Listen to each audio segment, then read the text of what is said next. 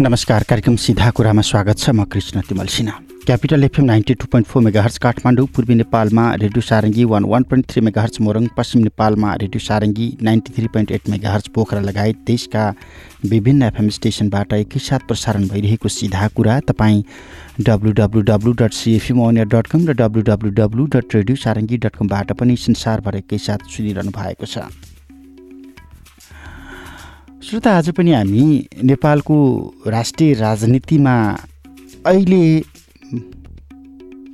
धमाधम एकपछि अर्को गर्दै बाहिर आइराखेका राजनीतिक अपराधीकरणसँग जोडिएका घटना अनि समग्रतामा यसले राजनीतिलाई कता लगिराखेको छ, समाजलाई कता लगिराखेको छ, राज्यले के गर्न खोजिराखेको छ, सुरक्षा निकायको भूमिका कुन रूपमा देखिराखेको छ भनेर जुन आशंका अनि प्रश्न र उत्साह यही सर्वमा जोडिएर विश्लेषण गर्दैछौँ समग्र राष्ट्रिय राजनीतिक चरित्रको। राजनीतिशास्त्री विश्लेषक डाक्टर राजेश अहिराज आज हामीसँग हुनुहुन्छ। डाक्टर अहिराज, स्वागत छ यहाँलाई। धन्यवाद। राजनीतिको अपराधीकरण, यो राजनीति यति भ्रष्ट भयो, यति पतित भयो, राजनीतिज्ञको रूपमा रहेनन् भनेर तपाईँले वर्षौँदेखि भन्दै आइराख्नु भएको। अब केही घटनाहरू बिस्तारै बाहिर आइराखेका छन्। अब अनुसन्धान प्रक्रियामा छन्, पुष्टि होलान्, भोलिका दिनमा कारबाही प्रक्रिया अगाडि बढ्लान्। यसले यो अहिले जति बाहिर आइराखेको छ, सुरुवात जति भइराखेको छ, यसले राजनीतिक अपराधीकरणको यो श्रृङ्खला विस्फोट हुने शरणमा पुगेको सङ्केत गर्छ कि गर्दैन? मैले दशकौँदेखि भन्दै आएको लाइन के हो भने राजनीतिको अपराधीकरण र अपराधको राजनीतिकरण भयो, जसले गर्दाखेरि देश र जनताले न्याय पाएन। पहिलो लाइन। दोस्रो लाइन के हो भने सरकारका अङ्गहरू राज्यका अङ्गहरूको बिचको फरक छुटिएन।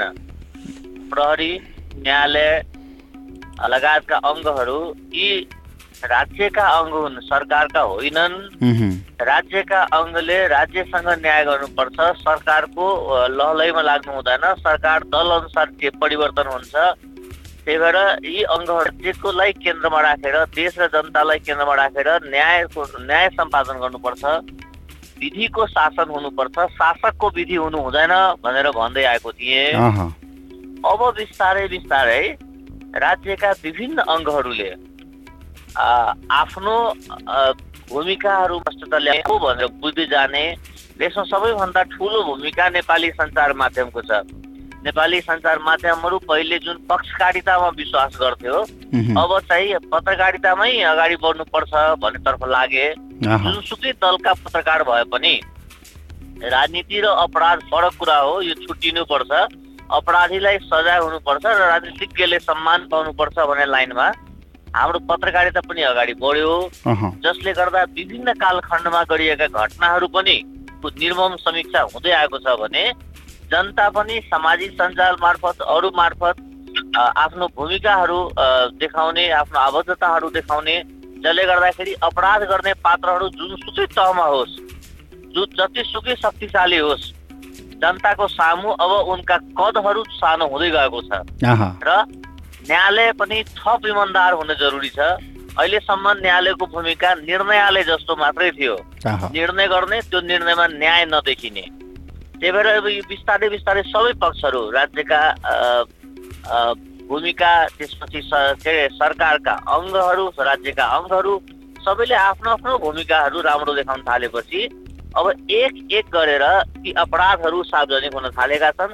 यसको यो श्रृङ्खलाको सुरुवात हो। अझ धेरै भयावह स्थितिहरू छ, अझै धेरै ठुलो घटनाहरू दबाइएको स्थितिहरू छ, त्यो पनि बिस्तारै बाहिर आउला भन्ने मेरो विश्वास छ। तर राजनीतिक नेतृत्वको इच्छा शक्ति भएन भने त यी सबै कुराहरू राजनीतिक समीकरणमा गएर ठोकिन सक्छन्, पार्टीको भविष्यमा गएर ठोकिन सक्छन्, पार्टीभित्र विभाजनका कुरा पनि आउलान्। राजनीतिक नेतृत्वमा त्यो तहको इच्छा शक्ति देखिएको छ, अब देखिन थालेको छ। अब चाहिँ जसले विभाजन गर्न सक्छ भने आश विदेशीहरूलाई छ, ती पात्र पनि होइन म नेपाली भएरै मर्न र नेपाली भएरै बाँच्न चाहन्छु भन्ने भावना तिनमा पनि आउन थालेको छ। त्यही भएर ती पात्रले पनि अब आफू एक कदम पछाडि भएर भए पनि यो मुलुक जोगाउनु पर्छ। नागरिकको राज्यमाथिको जुन विश्वास घट्दो क्रममा थियो, त्यो असाध्यै चिन्ताको विषयको थियो। किनभने अधिकांश नेपालीहरू राज्यसँगको सम्बन्ध जम्मा दुई ठाउँमा ल्याएर टिकाइदिएको थिए। एउटा चाहिँ कर दिने सवालमा, अर्को चाहिँ मत दिने सवालमा। त्योभन्दा बाहेक नागरिकहरू आफ्नो नागरिकता बनाएकै भोलिपल्ट पासपोर्ट बनाउने र विदेशी नै। नेपालमा ब्रेन ड्रेनको समस्याहरू, नेपालमा युवा पलायनका समस्याहरू यति विकराल अवस्थामा छ कि हामी नेपालीहरू दुबई बनाउँदैछौँ, कतार बनाउँदैछौँ, जापान बनाउँदैछौँ, अमेरिका बनाउँदैछौँ, तर नेपाल बनाइदिने नेपालीहरू भइदिएन। सबै पाखुराहरू, सबै युवा शक्तिहरू विदेशी हो, सबै बौद्धिकताहरू विदेशीले गयो।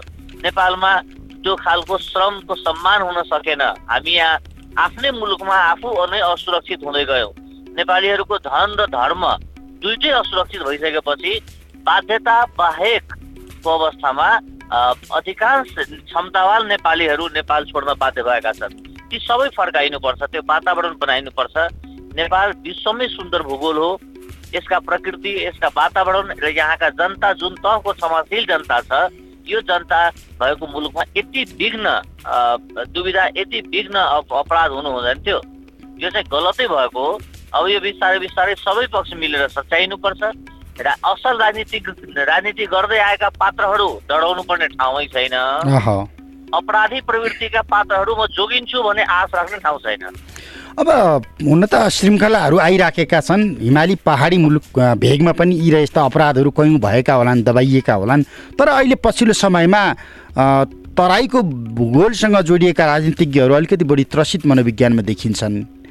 त्यहाँनिर के यस्ता घटनाहरू धेरै भएर भइराखेको अथवा सीमासँग जोडिएका कारण यस्ता घटनाहरू बढी बनेका हुन्? कसरी? तपाईँसँग म सहमत छु कि मधेसको राजनीतिमा अपराधको जुन खालको पहुँच छ, उहाँ जति धेरै जनता मार्यो म त्यति ठुलो नेता भन्ने खालको जुन भावना छ र बलिप्रदानको, म बलिदान पनि भन्दिनँ, बलिप्रदानको जुन खालको नेतृत्वहरूको भूमिका थियो त्यो साँच्चीकै लज्जास्पद, साँच्चीकै घृणास्पद स्थिति थियो। म तपाईँलाई स्मरण गराउँछु कि नेपालगञ्ज घटनाहरू 2063 सालमा भयो, 64 सालमा कपिलवस्तु कृष्णनगर घटना भए, 2063 मा भएका गौड घटनाका कुराहरू, फेरि 64 मा लाहान घटना, 2073 को मलेट घटना, 2072 को टिकापुर घटना, यी सबै घटना तपाईँ सम्झिनु भयो भने यसमा राजनीति छँदै छैन, अपराध बढी छ। कि अपराधी प्रवृत्तिहरू, जनता मारेर राज्य तर्साउने, जनता तर्साउने, एउटा पक्षको नागरिक ल्याएर अर्को पक्षको नागरिकलाई हत्या गर्न लगाउने, यी सबै अपराधी प्रवृत्तिका घटनाहरूको निष्पक्ष छानबिन हुनुपर्छ। भ्रष्टाचार भनेको आर्थिक भ्रष्टाचार वा पैसाको भ्रष्टाचार मात्र होइन। नागरिकको मनोदशामा, आफ्नै भूगोलमा, आफ्नै देशका नागरिकहरू असुरक्षित हुनुपर्ने स्थितिमा आज पनि कुरा गर्छु म तपाईँलाई, 2063-64 मा मधेसबाट धपाइएका गैर मधेसी मुलका नागरिकहरू अहिले पनि मधेस जान डराउँछ। पुस्ता मधेस बसेका थिए तिनीहरू, किन धपाइयो? जनकपुरबाट, मलङ्गाबाट, त्यो गौरबाट ती धपाइएका गैर मधेसी मुलका नागरिकहरूलाई पुनर्वासका सवालमा, उनको राजनीतिक संरक्षणका सवालमा, उनका अरू कुराको व्यवस्थापनका सवालमा आज पनि प्रदेश 2 मौन रहेछ। अनि मधेसतिर पहाडी समुदायका नागरिकहरू जान डराउने, पहाड उक्लिन मधेसीहरू डराउने, यो कस्तो खालको मुलुक हामीले निर्माण गर्दैछौँ? आफ्नो मुलुकमा पनि आफू असुरक्षित हुनुपर्ने वातावरण बन्छ, यो पनि राजनीति हो। अब यी सबै अराजकताहरू बिस्तारै शुद्धिकरणको बाटोमा गइराखेका छन्। राजनीतिक नेतृत्वमा त्यो इच्छा शक्ति आयो भनिराख्नु भएको छ, बाध्यात्मक इच्छा शक्ति है। फेरि मलाई लाग्छ कि न्यायालय थप इमान्दार भइदिने हो भने, म न्यायालय बेमान हो भन्दिनँ, तर थप इमान्दार हुन बाँकी छ। थप इमान्दार भइदियो भने तपाईँ ढुक्क हुनुहोस्, नेपालको सञ्चार माध्यम, नेपालका बुद्धिजीवी, नेपालका नागरिकहरू अब यति सक्षम भइसके कि एक लाइनमा व्याख्या गर्न थालेका छन् कि अपराधी जोसुकै होस्, अनुहार हेर्नु नपरोस्। त्यो त प्रधानमन्त्रीले पनि भनेका हुन् क्यारे पछिल्लो प्रहरी दिवसको कार्यक्रममा गएर, अपराधीको अनुहार नहेर्नुहोस्, अब अपराध हेर्नुहोस् भनेर। त्यही ट्र्याकमा जान खोजेको हो त प्रहरी प्रशासन? प्रहरी जानुपर्छ, किनभने जागिर सबै ठुला कुरा होइन। भोलि ती पदबाट ती पात्रहरू विमुख भएको बेलामा समाजले उनलाई घृणा नगरून्। त्यही भएर पदै सबै कुरा होइन। पद रहुन्जेल प्रहरी प्रशासनमा ती पात्रहरूको आफ्नो किसिमको दबदबा होला, तर पद घटेपछि समाजमा त्यो व्यक्तिप्रति श्रद्धा होस्। अहिलेसम्मको स्थिति हेर्नु न, अधिकांश प्रहरी प्रमुखहरू अख्तियारको चपेटामा, थुनाको चपेटामा, जेलको चपेटामा, नेपाल बस्न नसकेर विदेशीय बेलाको बेला विदेश भ्रमणमा। यी सबै के हो भने सामाजिक स्वीकृति गुमाइसकेका ती पात्रहरू, भ्रष्टाचारका दलदलमा, नेताका गुलामीमा आफ्नो जीवन बिताइसकेका ती पात्रहरू समाजलाई समाजमा पस्न नसकेको स्थिति छ। त्यही भएर अब देखिएका प्रहरी प्रमुखहरू, अहिले रहेका प्रहरी प्रमुखहरू, प्रहरीका अगुवाहरू अब ती अवस्थाको अन्त्य गरिदिनुपर्छ। प्रहरी राष्ट्रका सेवक हुन्, ती बाँचुन् जेल नागरिकको सेवा गर्छन् भन्ने भाव आउने गरी, आम नागरिकमा सम्मान हुने गरी, कसैका गुलाम होइनन्, कुनै सरकारका हनुमान होइनन्, यी जनताका सेवक हुन्, देशका सेवक हुन् भन्ने भाव आउने गरी प्रहरीका व्यक्तिहरू आफ्नो व्यक्तित्व निर्माण गर्न सक्नुपर्छ र बाँचुन जेल समाजबाट सम्मान पाउने खालको भूमिकामा उहाँहरू आइदिनुपर्छ। अब यहाँनिर त सस्तो अब पछिल्लो समयमा तपाईँले माथि उल्लेख गरेका मध्ये अहिले गौरमै यो घटना को सार्वजनिक भइसके पछाडि गौरमै बढी अब 63 साल चैत 7 गतेको राइस मिलको घटना अब बेउतिनी भयो भन्ने खालको कुराहरू आइराखेका छन्, समाचारहरू आइराखेका छन्। त्यति बेलाका स्थलगत प्रतिवेदनहरू धमाधम आउन थालेका छन्।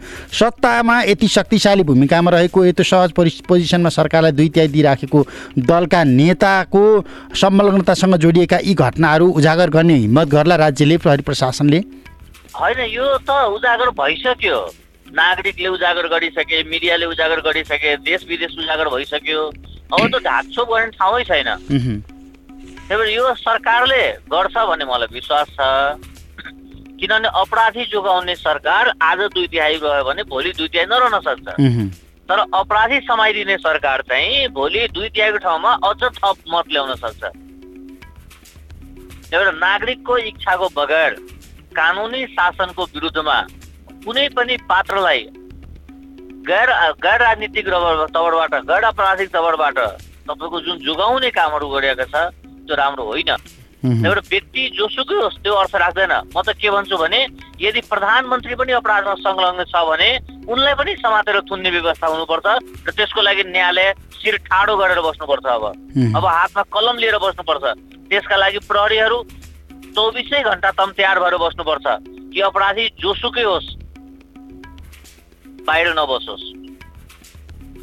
तर अब जस्तो अहिले मैले तपाईँलाई जोड्न खोजेको चाहिँ उपेन्द्र यादवको संलग्नताको कुरा जोडिराखेको छ। गौर नरसंहारको कुरा जस्तो यो राइस मिलमा भएको, त्यति बेला माओवादी मोर्चाले गरेको कार्यक्रममा हमला भएको, 28 जना मारिएको भन्ने ढङ्गबाट ती आइराखेका छन्। अब यीसम्म गयो भने त को चाहिँ बाँकी रहने भयो त? फेरि सरकारमै रहेका दलका नेताले अब सरकारमा रहेका मन्त्री पक्राउ पर्दैछन् भनिराखेका छन्। तपाईँले स्मरण गराउँ, जयप्रकाश गुप्ता सञ्चार मन्त्री हुँदा भइराखेकै अवस्थामा पक्राउ परे हुन्। नेपालमा त्यस्ता थुप्रै दृष्टान्त छन् जुन चाहिँ कानुनको नजरमा गलत रहेको खण्डमा मन्त्री हुँदै पनि कुनै फरक पर्दैन।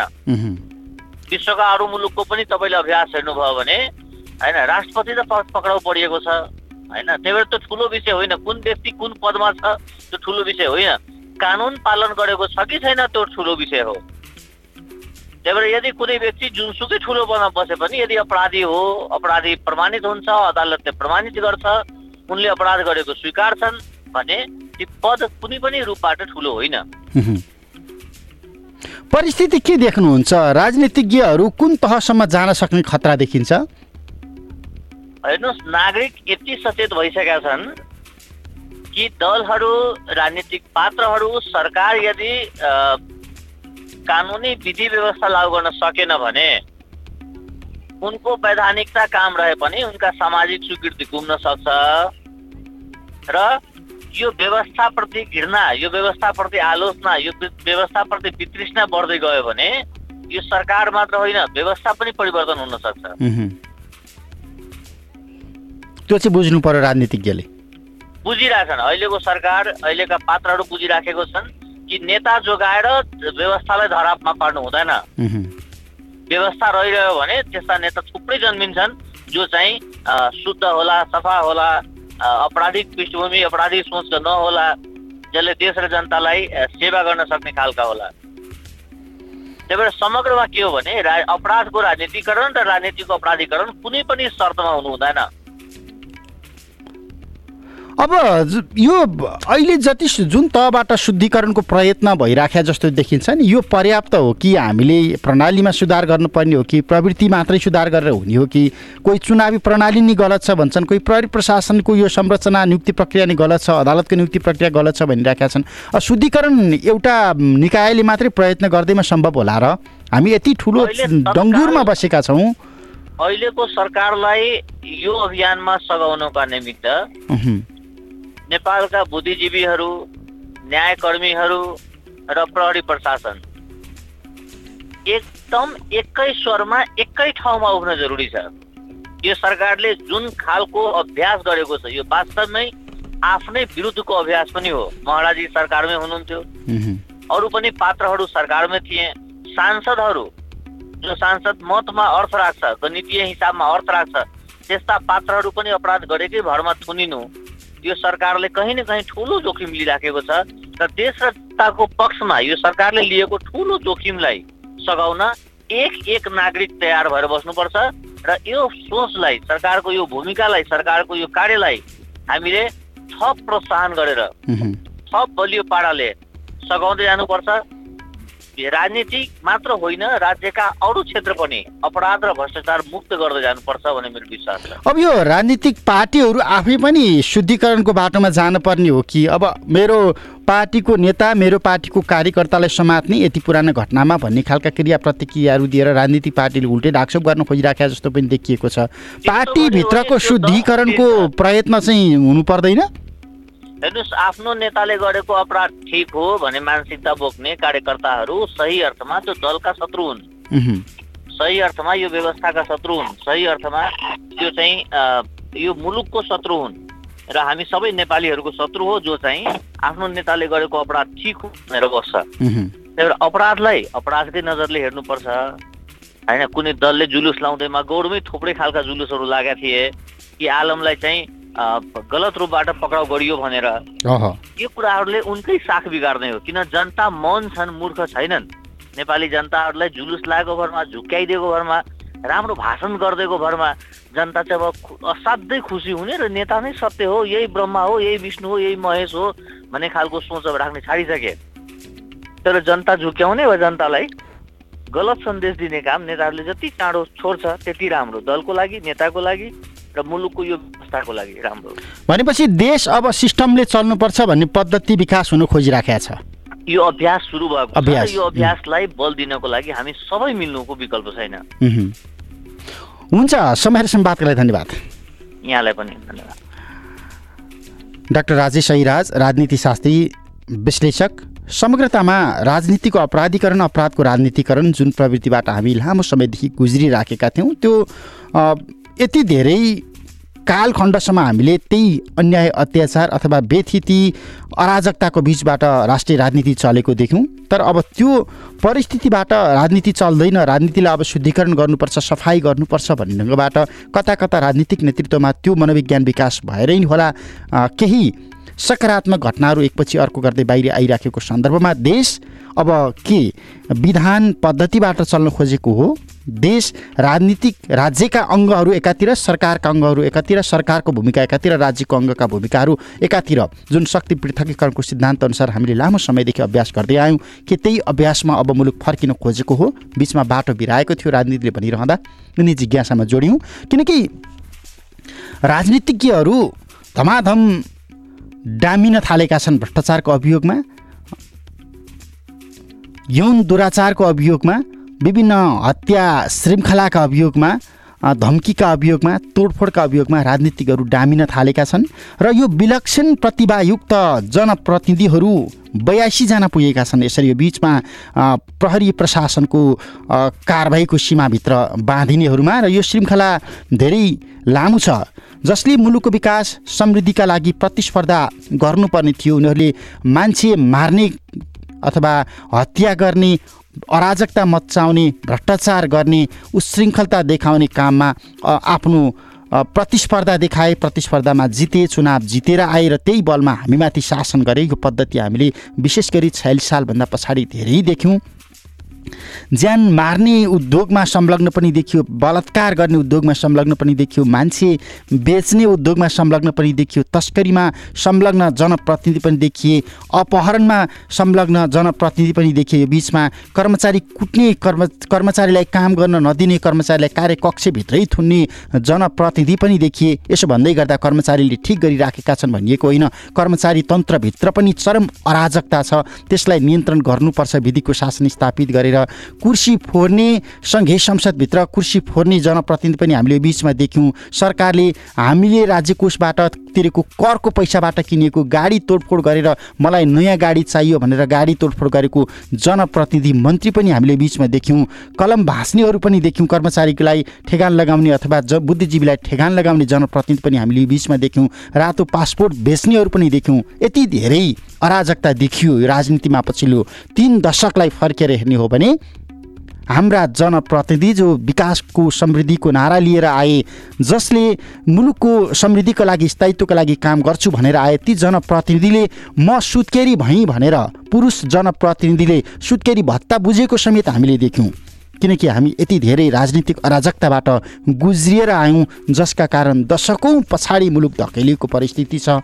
र यो मुलुकलाई अगाडि बढाउनको लागि, यो मुलुकलाई समृद्धि, विकास र स्थायित्वको बाटोमा लैजानका लागि धेरै प्रतिबद्धता व्यक्त गरेर अहिले पछिल्लो समयमा चुनिएर आएका जनप्रतिनिधिमा पनि त्योभन्दा बढी अराजकताका श्रृङ्खलाहरू जोडिएर आएका छन्। कामको मूल्याङ्कन गर्ने प्रवृत्ति राजनीतिक नेतृत्वले पनि विकास गर्न सकेन। काम नगर्नेलाई फिर्ता बोलाउने, दण्डित गर्ने प्रवृत्ति राजनीतिक प्रणाली विकास हुन सकेन।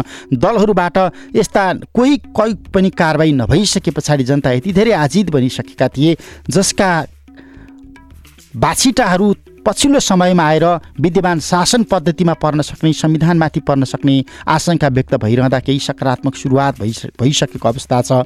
अब यसले दलीय अनुशासन कायम गर्नु सक्नुपर्छ। मिडिया कर्मीहरू पनि सकारात्मक अभियानका लागि सारथी बन्न सक्नुपर्छ। नागरिक समाजले सकारात्मक हिसाबमा जनदबाब दिन सक्नुपर्छ। निष्पक्ष भूमिका निर्वाह गर्नुपर्छ। जे गर जसो गर, तर नेतृत्वलाई, शक्तिलाई पूजा गरिराख। तिमी जे जस्तो अपराधबाट पनि अभयदान पाउनेछौ भन्ने जुन प्रवृत्ति थियो, त्यो प्रवृत्तिबाट अब मुलुकलाई बाहिर निकाल्नुपर्छ। आर्थिक विशृङ्खलता, भ्रष्टाचारको राजनीतिबाट मुलुक अब बाहिर आउनुपर्छ। गुणस्तरयुक्त अनि प्रजातान्त्रिक पद्धतिको विकास गर्न जरुरी भइसकेको छ। राजनीतिमा अनुशासन जरुरी भइसकेको छ। मर्यादा जरुरी भइसकेको छ। सरकारी प्रणाली, समाज, गैर सरकारी निकाय बेलगाम बनिराखेको परिस्थितिमा अब चाहिँ सुध्रिनुपर्छ र सुध्रिनुको विकल्प छैन। यदि हामी सुध्रिएनौँ भने अब सिद्धिन्छौँ र राजनीतिक नेतृत्व सिद्धिन्छ, प्रणाली सिद्धिन्छ, संविधान सिद्धिन्छ र यही परिस्थिति रह्यो भने मुलुक सिद्धिन सक्छ। त्यसैले यो सरकारले अहिले सुरु गरिराखेको शुद्धिकरणको प्रयत्न जे जति देखिएको छ, यसलाई हामीले उजागर गर्नुपर्छ, होस्टेमा हैँसी गर्नुपर्छ भन्ने नै हो। समग्रतामा हामीले केही दिन यता लगातार यही विषयमा केन्द्रित रहेर संवाद गर्दै आएका छौँ। सकारात्मक सोचका साथ यो संवाद गरिएको हो। यो कुनै सत्ताको, शक्तिको भजन गाउनका लागि गरिएका संवादहरू होइनन्, किनकि हामी विकृति विसङ्गतिको डङ्गुरमा वर्षौँदेखि गाँजिएर बसेको परिस्थिति छ, जसले मुलुकमा चरम भ्रष्टाचार मौलाइराखेको छ। बेरोजगारी समस्या व्याप्त छ। मेरै परिवारका सदस्यले अवसर पाउनुपर्छ, मेरै छोरा, मेरै भतिज, मेरै भाइ कुनै पनि लाभको पदमा पुग्नुपर्छ भन्ने मानसिकताबाट राजनीतिक नेतृत्व बाहिर निस्किसकेको अवस्था छैन।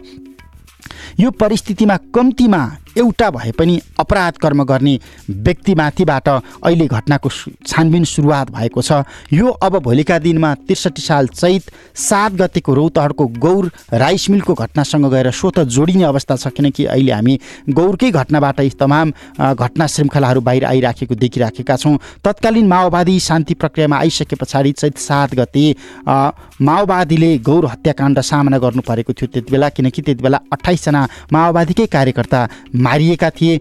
निर्मम हत्या भएको थियो। 63 सालको अन्तरिम संविधान जलाएर मधेसको आन्दोलनको नेतृत्व गरिराखेको मधेसी जनअधिकार फोरम त्यति बेला आन्दोलनमा थियो र त्यसको नेतृत्व उपेन्द्र यादवले गरिराखेका थिए, जो अहिले वर्तमान सरकारको उपप्रधानमन्त्री, स्वास्थ्य मन्त्री रहेका छन्। र उपेन्द्र यादवकै निर्देशनमा रौतहटमा यो घटना भएको थियो र भाला, छुरा, लाठी र स्वचालित हतियार प्रयोग गरेर तत्कालीन माओवादीलाई बलिदान दिनुपर्छ भन्ने आशयका साथ त्यो घटना मचाइएको गरिएको थियो भनेर त्यति बेलाका स्थलगत प्रतिवेदनहरू धेरै पटक आइसकेका छन्। माओवादी सरकारमा थियो, कृष्णप्रसाद सिटौला त्यति बेला गृहमन्त्रीको नेतृत्व गरिराखेका थिए। गौर हत्याकाण्डमा 27 जनाको घटनास्थलमै 1 जनाको उपचारको क्रममा मृत्यु हुँदा जिल्ला प्रहरी कार्यालय गौरमा एसपीको जिम्मेवारीमा रामकुमार खनाल थिए। यी तमाम घटनामा संलग्न रहेका व्यक्तिहरूलाई बोलाएर यी र यस्ता घटनाहरूको अब चाहिँ निष्पक्ष छानबिन गर्नुपर्छ। यस्ता घटनामा संलग्न रहेका दोषी जुनसुकै पद जुनसुकै भूमिकामा रहे पनि कारबाहीको दायरामा ल्याउनुपर्छ। सुशासन अपरिहार्य छ, दण्डहीनता अन्त्य गर्नै पर्छ।